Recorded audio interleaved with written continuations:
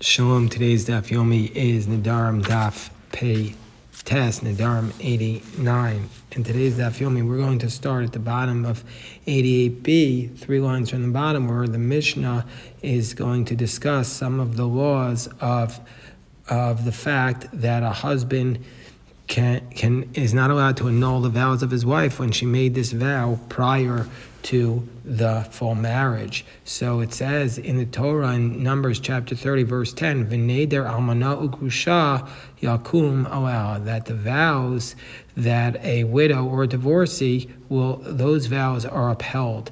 Now if we interpret this verse literally, it means to say it's actually not needed at all, because since the husband, since she has no husband, who's going to be made for those vows? So therefore, our Mishnah explains that what is this verse referring to?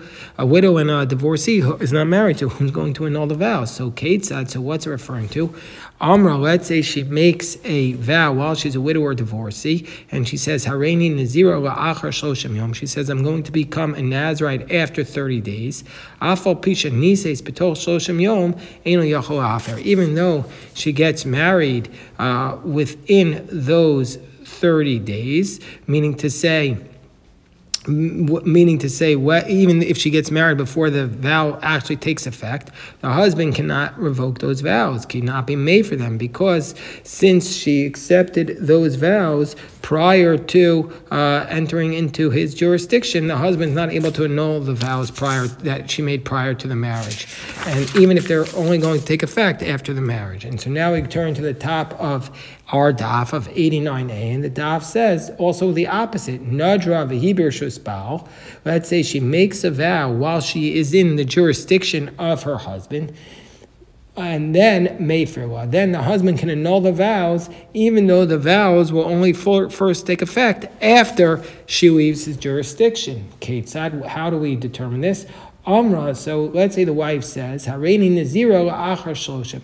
Let's say the wife says, I'm going to be a Nazirite after 30 days. And then the husband immediately revokes those vows.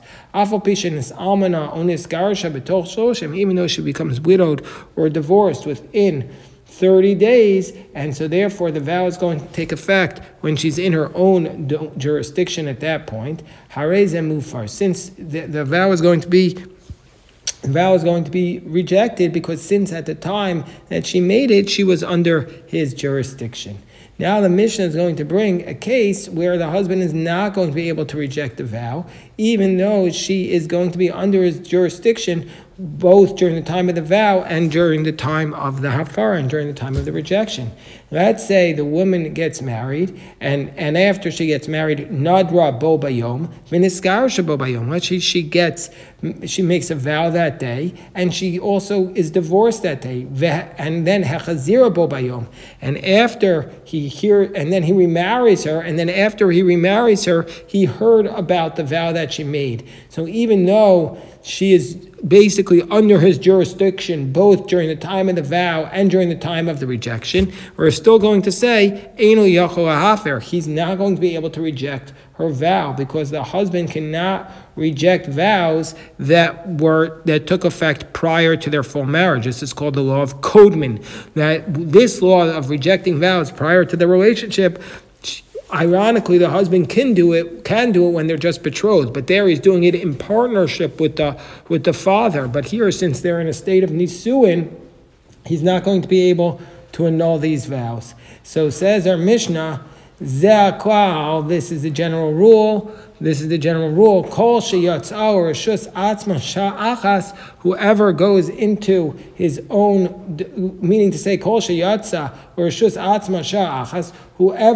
whenever, let's say she leaves after she takes the vow, she goes into her own domain for one moment. Eino yachol afer. Once she goes into her own domain for one moment, even for one moment, he's not going to be able to annul the vows. So that's the basic principle. So the Gemara is going to bring a dispute amongst the Tanaim whether or not we follow the statement of the vow or when the vow will take effect. That's going to be a dispute amongst the Tanaim. So the Gemara brings for this an alternative source from the time of the Mishnah, which is called the Tosefta. And the Tosefta states, Tanya, we learned in the Tosefta, Amana ugrusha sha'amra hareini niziro l'kshanase v'nises. So in this case, the widow or the divorcee says, I will be a Nazirite when I get married, and then she gets married.